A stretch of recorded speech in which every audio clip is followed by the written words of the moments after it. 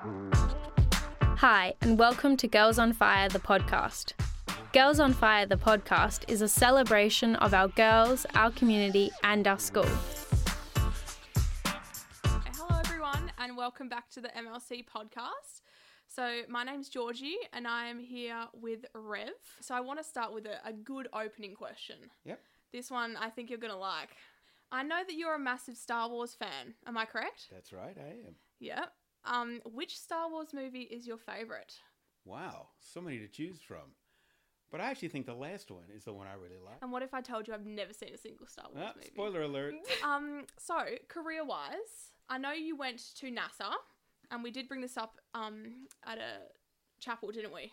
At some point, I'm sure we did. At some point we did. How did that all come to be?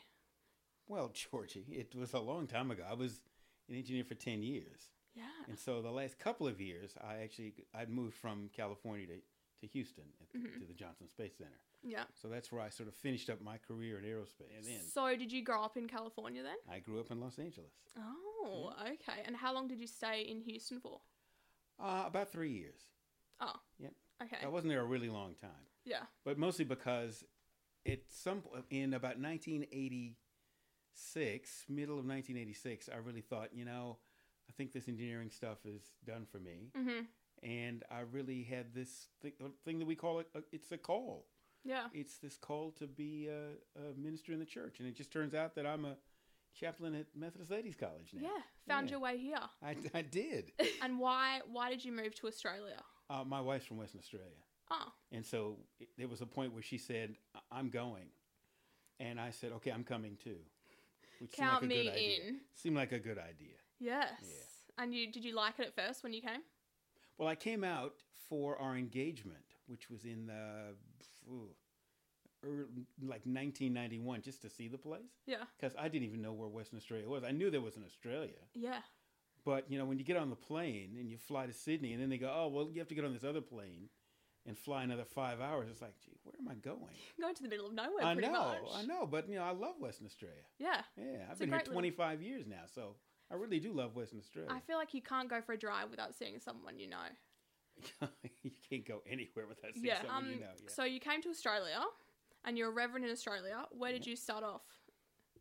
Like you came and you're a reverend. Which church? MLC.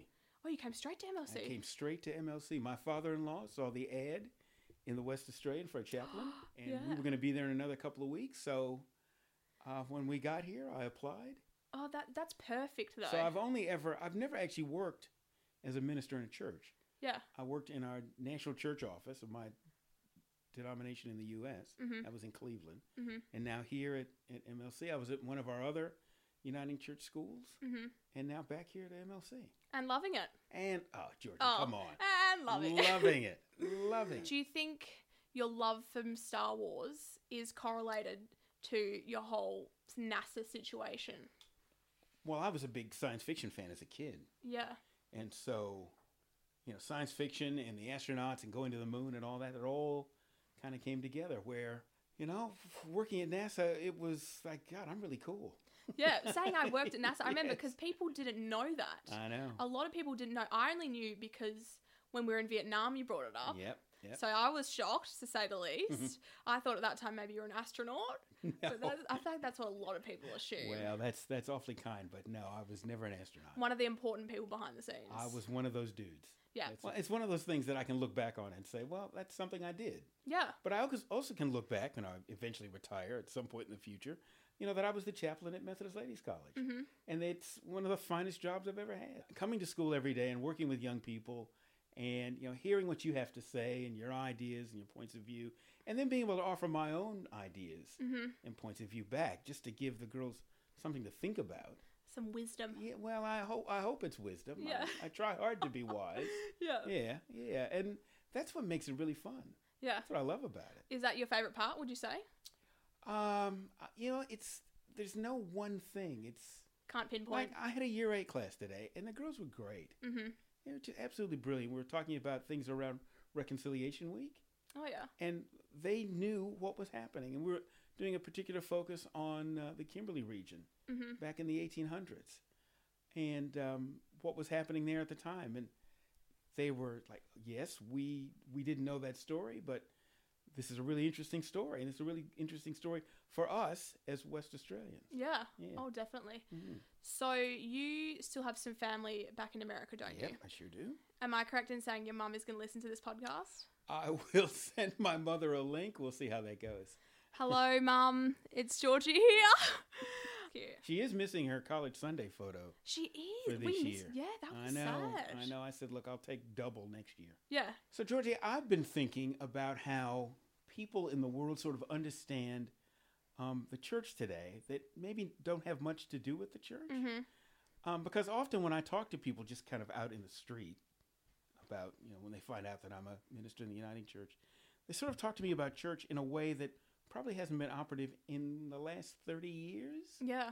in terms of their understanding. Mm-hmm. One of the things that I really appreciate about the Uniting Church, and what really drew me to the Uniting Church when I moved here, when I moved to Western Australia, is its really progressive outlook.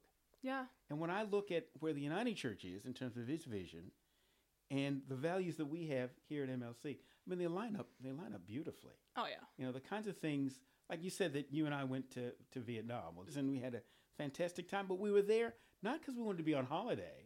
We were all there because we were committed to serving that particular community. Yeah. So that every trip that we do, whether it's overseas or the things that we do locally here in WA, it's about serving the community. Mm-hmm. Us, Yeah. like our friends across the road at Montclair, the Montclair Aged Care, or it's little kids running around a school outside of Hanoi. Yeah. Yeah, it's all about us serving people.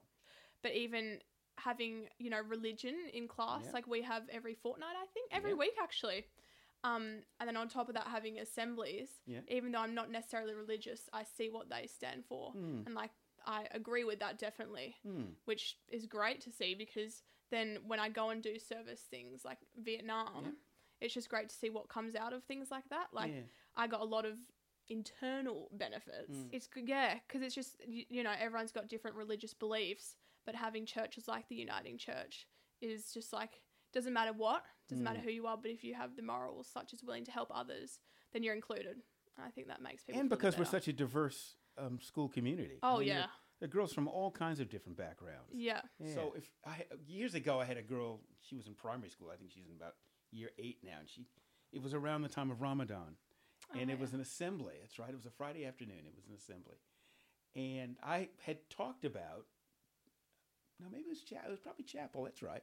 So I had talked about Ramadan, and because I just want the girls to just know that yes, Christianity is central to the school, but there are other religions. There are other great religions. Islam is one of the great religions. Yeah.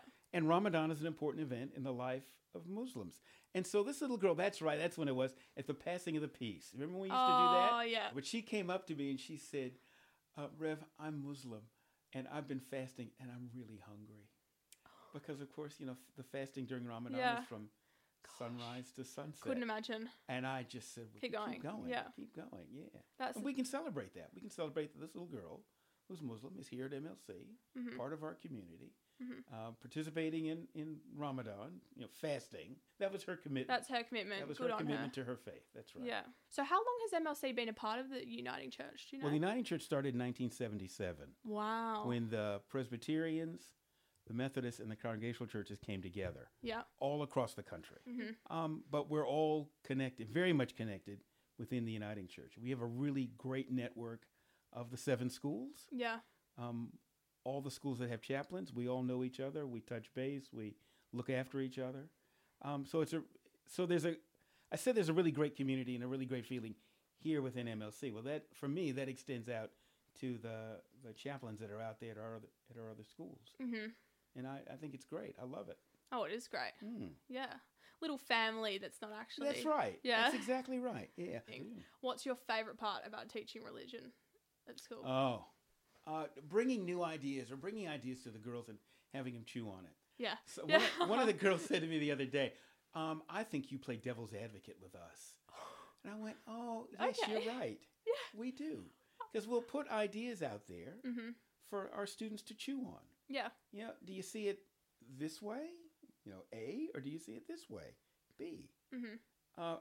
It's very rarely that I actually tell the girls exactly what I think about something, Mm-hmm. because I really want them to have the opportunity to talk it over amongst themselves and work out their position, especially in a year 12 class where you're about to go out the door.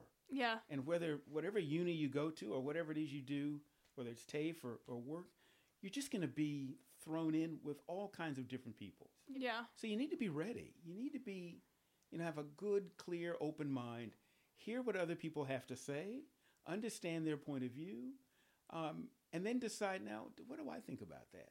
Mm. And I think it just makes for a better person. Yeah. Yeah. Because I know that in our religion class, we do a lot of debates. We Yep. love debates. Yep. We bring up a topic, but it's great because you listen, like perhaps if I had a specific stance but someone's giving me ideas on their stance, I'd be like, oh, that's actually true. Like perhaps that could work. I mean, the thing that I really am loving over the last 7 years are the life statements for the year 12. Oh, the world views. Yes, indeed. And I tell them before I give out the assignment, I said, look, sometimes you're going to make me cry. There was one year, there was so much going on in those girls' lives. I was weeping at the end of every one of them. Yeah. But because they were being open and honest and authentic with me. With the worldview, they gave us, the 3 tests. Yeah. And then all the different options for worldviews. Yeah. And I'd never gone into that much depth before, I guess you could say. But going into that much depth and then sitting the tests, I was like, oh, perhaps it really gave me a different point of view and it opened up my eyes, which is why I love religion, because it literally opens up your eyes. Yeah. They give you. We sure hope so. Yeah. Yeah. It's amazing. Yeah. But it's just such an open space. Thank you, everyone, for coming to the podcast today with the fabulous Rev. I hope you all got something out of it. It's been amazing, Rev, to hear your story and get some Georgie, tips. Look, when I was asked to do this podcast and they said, who would you like to work with? You were it. Oh, stop Straight it. away. You're my Vietnam trip buddy. Oh. We just say ridiculous things to each other around the school, don't we? Honestly, I think we should go out on a limb and start our own podcast and we'll be the next biggest thing. Thanks, Georgie. Thank you, Rev.